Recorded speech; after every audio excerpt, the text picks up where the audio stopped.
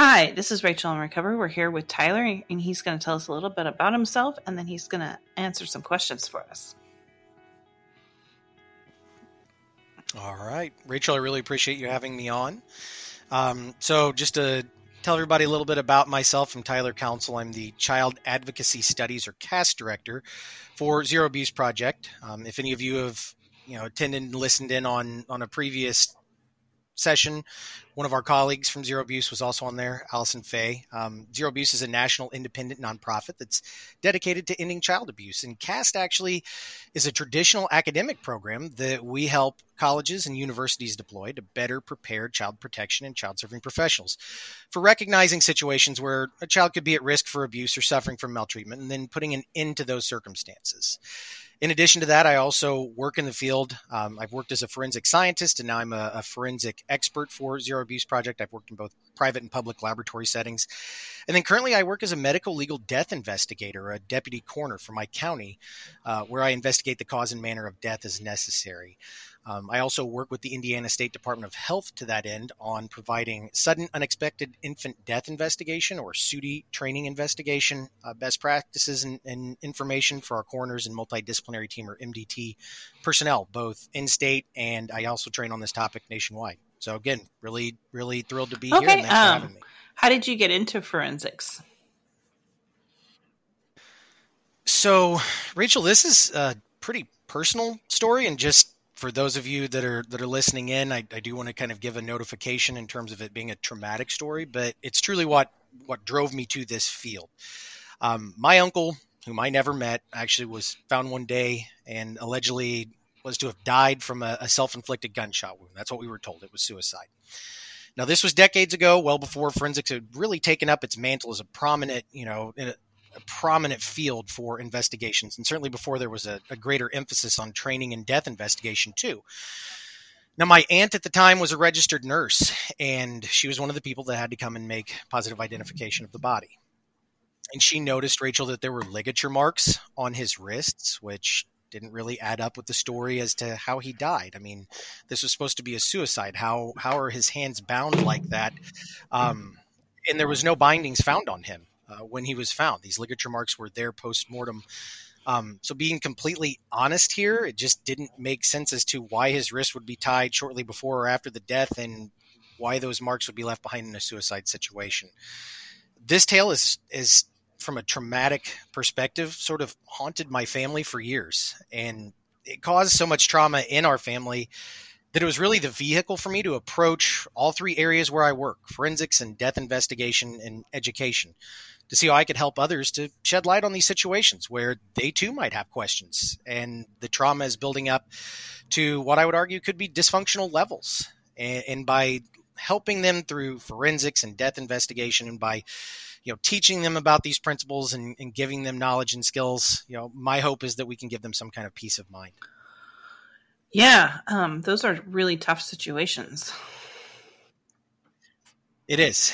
It's oftentimes very traumatic. I mean, even when it's a natural death situation, it's them saying goodbye to their loved one and trying to give them the peace of mind from the cause and manner of death. Trying to give them that, I think, can be very empowering and help them on the road to recovery and finding a new normal. Yeah, I mean, considering so many women and survivors, there are survivors, and then there's that don't make it in our situation. Right. We don't really talk about that very often. No, we don't cover enough, unfortunately, about what happens when abuse becomes so severe that someone dies. I think that child abuse and death are sometimes, arguably, just depending on your circumstances and your culture and values and upbringing, they can be stigmatized topics. I know here in the state of Indiana, where I reside and work, one of the big challenges that we saw was an uptick in child abuse related deaths. We need to have those important conversations and bring awareness to both of these topics. And that's one of the ways that I work at Zero Abuse, and kind of my day-to-day is being able to provide information on these topics, raise general awareness, and then provide training and education to those that actually need the knowledge and skills to go forth and to prevent these kinds of deaths and to intervene when these kinds of situations happen. I mean, when a child is passed, we need to give a voice to the voiceless and ensure that justice is served in those circumstances where abuse led to a child's passing. Most definitely, yes. Tell us a little bit about your day-to-day work for a Zero Abuse Project. Sure. No, it's always something different every day. There's not really a set routine, and it's pretty varied, as you can imagine, just with the gamut of things that I work through as forensics and death investigation and training and technical assistance, and then helping folks from the CAS side of things for propping up these programs at colleges and universities. A given day I might be working on new content for our CAS toolkits. So, for example, we are actually funded right now by the U.S. Department of Justice in the Office of Juvenile Justice and Delinquency Prevention, Rachel. And so we're creating these toolkits. They're going to allow schools to launch our CAS curriculum at no cost and to flexibly deploy it. So these schools are going to be able to take these toolkits and launch our courses at no cost potentially for their college or university. I could spend all day in meetings prepping for training and giving resources to new faculty and to their learners and acting as a guest lecturer. Sometimes I work with faculty who are just interested in making a leap to talk about and to teach child maltreatment concepts through CAS. We actually just did a study, Rachel, looking at the prevalence of child maltreatment, child protection concepts in higher education. And we actually found that out of our 4-year public schools, over 60% of them don't actually teach on the topic of child maltreatment prevention and intervention, which I thought was pretty wild. What that means is that a lot of great folks that are working in our field in the MDT, they're learning on the job. And that comes at a kind of a twofold cost, right? It comes at the cost of them potentially being burnt out and leaving the field forever. The bigger concern is that it puts children at risk for being handed back to their abusers through that trial and error kind of learning that they're forced to embrace when 2- and 4-year schools don't prepare them for the realities of child maltreatment. So to that end, again, another part of my day might be hosting our training, where we try to catch folks on the front lines and train them on the knowledge and skills they need to better investigate these kinds of cases. So you might find me on a given day also just working with my colleagues here at Zero Abuse to provide that kind of training or writing publications or doing research that can really help drive the field forward and put an end to child abuse and neglect. Oh yeah. I mean, it happens every day. And, I don't think a lot of our, first response people know how to even deal with that, like frontline or mandated reporters, so to speak. Right. So, looking at some recent studies, the average individual going to a 4-year school, they may get anywhere from 0 to 4 hours of training on this subject.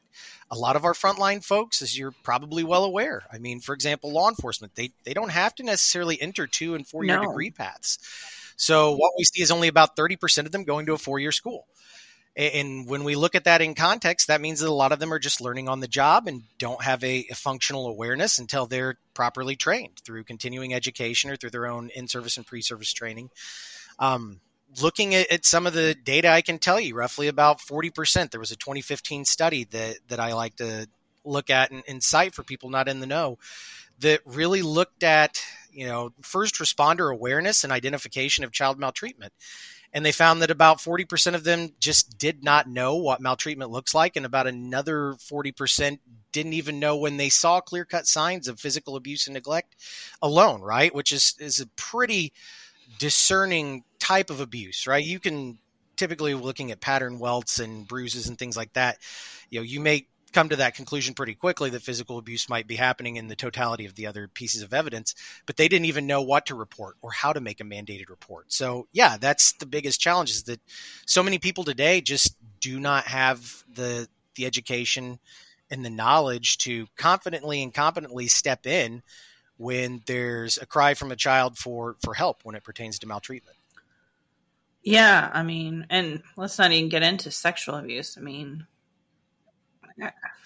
No, as you go down the gamut of different typologies of abuse, where do we see the typical typologies that people are cognizant of, right? From public media, from social media, from the news, right? There's a general consensus and awareness of physical abuse and child sexual abuse just based on the stories and the narratives that are fed to us. But time in and time out, neglect is the number one typology of maltreatment that we traditionally see. A lot of people don't even recognize bullying and sibling on sibling violence, interpersonal violence, as potential types or triggers or risk factors for maltreatment or direct maltreatment events themselves. And emotional neglect, spiritual abuse or neglect too. These are all things that we oftentimes don't see people talking about. And that's why the Child Advocacy Studies, the CAS program, really does matter. Because, I mean, that stuff has long-term effects as well, and we don't even see it until much later. Right. The entire lifespan of an individual, when we look at the risk factors and we look at the co-occurring factors, it can affect especially at a child's level, the biggest concern, I would argue, is brain development. When we see all of this trauma building up and the adverse childhood experiences that create this trauma and this toxic stress, it stuns their development. It can halt that. It can delay it. It can impact it permanently. And then we have to think about the long-term consequences with their health.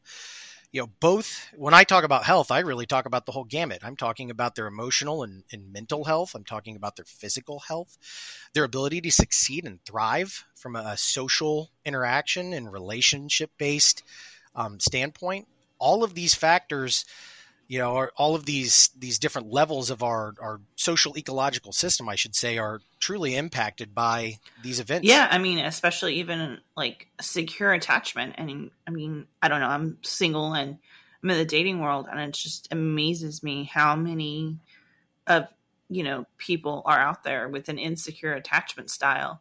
And to not have an insecure attachment style, you just have to respond to your kid 30% of the time. Right. I mean, even in my own experience, in my own survivor experience, specifically as a survivor of maltreatment, I'm on medication now as a middle-aged man because of the anxiety and the stress. It just constantly turned on the pumps in my stomach. I was at a point, Rachel, where my esophagus had shrunk down because of the acid reflux, because of always being nervous and anxiety stricken, right? Because it was trauma that wasn't addressed. And I didn't know even that what I was experiencing, because I was in a very closed sort of vacuum growing up. I didn't realize that this was abuse, that I was in a situation where I was being both abused and neglected. And so, yeah, I'm on prescription medications because as a result of this, my long-term physical health was diminished. I mean, I totally get that. I mean, I grew up in a household with a pedophile and a borderline, and still, I mean, like, it's had huge impact on my physical and emotional health. I mean, and when it got bad, I've always had GI issues, always had bladder issues, always had just, anxiety. I mean, I finally got my anxiety treated so I don't shake the room anymore. But I mean, that was 4 months of neurofeedback, and then finally got rid of my PTSD with another 2 rounds of, I did EMDR for a year, and then I did EMDR for another 6, did neurofeedback, and then went back and did EMDR. And I'm sorry to hear about that. I appreciate you sharing that story. And again, I'm really sorry for those experiences. I'm glad that you're able to share that confidently to the listening community so that folks can learn that they're not alone in isolation out there, and that there's others, like you that have survived this, and that there is treatment and there's methods to get you on the road to recovery. I mean, that's where, again, with the CAS program being education based, we just need more people educated on these topics. We need more people that are trained and aware of the different typologies of abuse, how to make an effective mandated report. I mean, that's really what CAST is about, right? Is getting people that baseline fundamental knowledge of what that is, the mandated report, how to detect maltreatment, how to work within a multidisciplinary team. If you're an educator, how to detect, these signs where someone, a child and their family might be at risk for abuse, or what abuse looks like, and then how to, in the grand scope of things, work towards effective communication with that child. We have 92 programs in 30 states, CAS programs. And what we've seen consistently, because it is an evidence-based program, is that the knowledge and skills there, when someone takes on this CAS learning, they are significantly increased. People do realize their role in preventing and stopping child abuse. So I know that I talking to you, it's akin to preaching to the choir, if you will, for an analogy, because you understand this. You understand how impactful education really is and how we can affect change. And I think that education is a true primary driver for ending child maltreatment. Yeah, I mean, because a lot of parents parent the way that they were parented. And it's not even necessarily parents that are, the first, Right. No, it's an intergenerational challenge. I think that a lot of parenting is kind of coded into us from our own social values and experiences. If you don't see any other parenting styles and aren't familiar with it, and I know that even when children are born, right, our hospitals and our nurses and our doctors, they try to do due diligence. They do have some prevention trainings, but we can always explore what an evolution of that might be. And I think one of the big things, especially when it comes to early childhood and birth, is really honing in on what effective, positive, and compassionate care-based parenting skills are like in breaking that cycle of intergenerational violence. I think that training absolutely should be focused on that. I mean, that's one of the biggest wins of CAST, I'll be honest with you, that I always explore is, even if you're not a child serving professional, Rachel, even if you aren't going to work as law enforcement or a prosecutor or a teacher or a doctor or a lawyer or a nurse, just taking the CAS courses and being a better parent, being a better citizen, understanding the impacts and the ramifications of ACEs, right? Those adverse childhood experiences, understanding just how we can position, instead of allowing our children to walk through life and mature into adulthood with less optimal experiences, where their financial outcomes, their educational outcomes, and their health outcomes are affected, how we can instead prop them up and empower them. That's what we want out of CAST. I mean, even if someone just comes through the program and has a better sense of that and understands that, hey, for example, corporal punishment, we know that the studies show that it does diminish, your brain matter. If we can teach them that that's, something that shouldn't be advocated for, and that there's other positive parenting techniques out there, that's a victory in our book, right? Because that keeps another child or a family with multiple children safe. And that's just one less situation where violence is perpetuated into the next generation. Okay. Let's tell us, what is the most pivotal information in preventing child abuse? I'm going to go back to what I said earlier.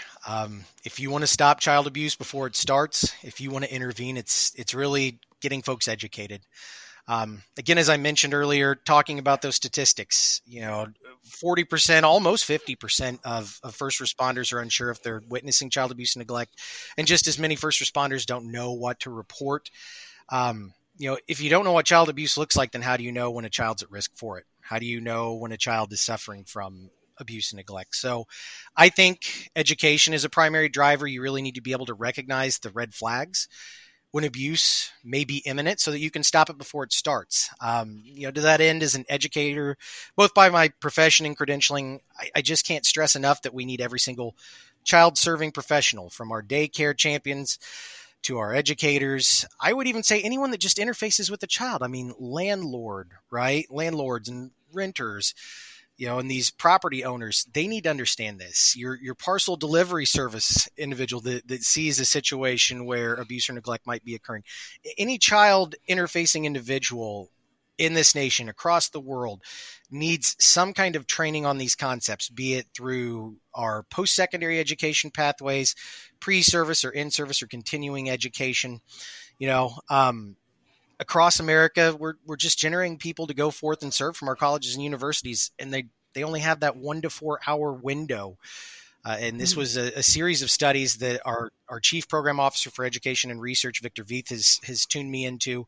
And this is why CAST was really developed, is that we only have 1 to 4 hours of training on this topic at most in higher education. We're only giving you just a day to a couple of weeks of content on this. So what that's doing is, without this education, without this knowledge and awareness, we're leaving children in this vulnerable state of perpetual suffering. And again, what happens? The two endpoints. Good professionals learning on the job get burnt out and leave. I mean, on average, we're talking about teachers, we lose teachers year in and year out. I think some of our kind of Title I, some of the more schools that are financially, economically disadvantaged and that struggle, about half of them will turn over in a year.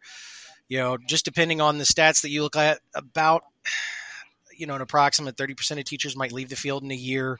I know that for social workers, it's around, take your pick, right? I mean, we see ranges varying from about 40% to 70% or more. Some states are even having, this dire state situation with child protection workers and family case managers where it's almost 100% turnover, Rachel. And so that's why education, that's why a program like CAST that can be deployed flexibly at your colleges and universities at no cost, that's why it matters. And in fact, that's why our team is actually working, the CAST team is working with an Indiana group at Washington Community Schools. We're trying to change things and affect things even beyond that post-secondary world.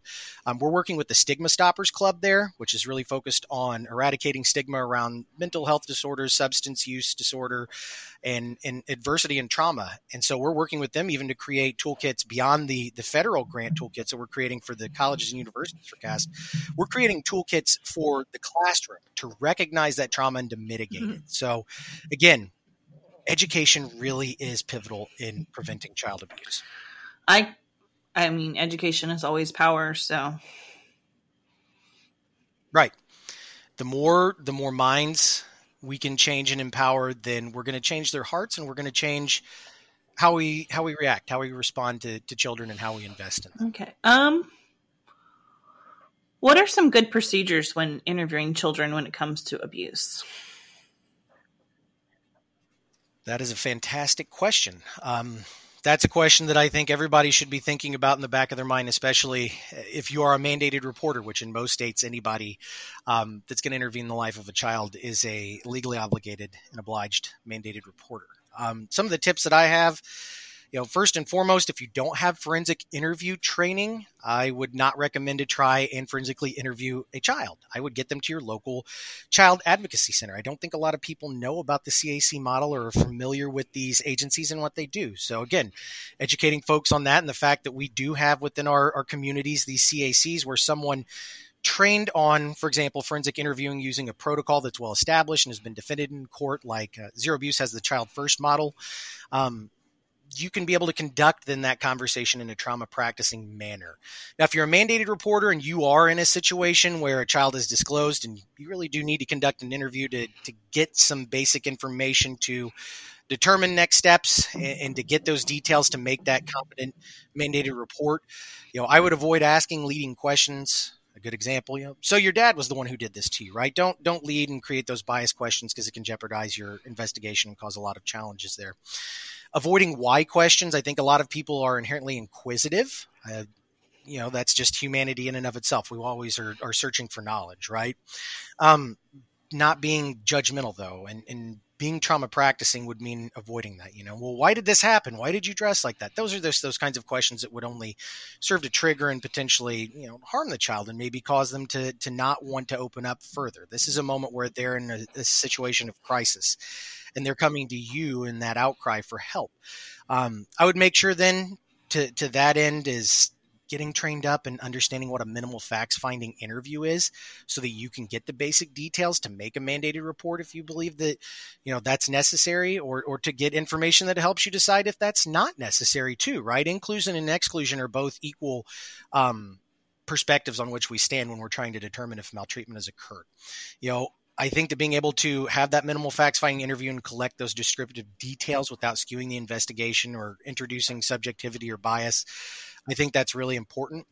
I think letting the child, talk or conversely don't talk is really important. Not trying to force or coax them in one way or another to give you information and just always practicing active listening and giving feedback loops. I always ask clarifying questions when I'm on the scene, and I try to use their own language, right? Using their own developmental language and the words that they use in short can be really helpful.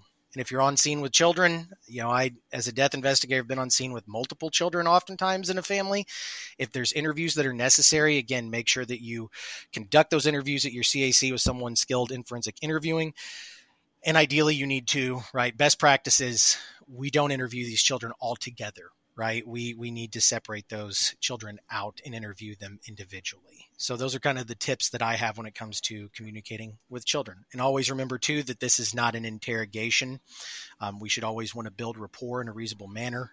So interviewing and differentiating that from interrogation is really important for our kids and keeping them safe.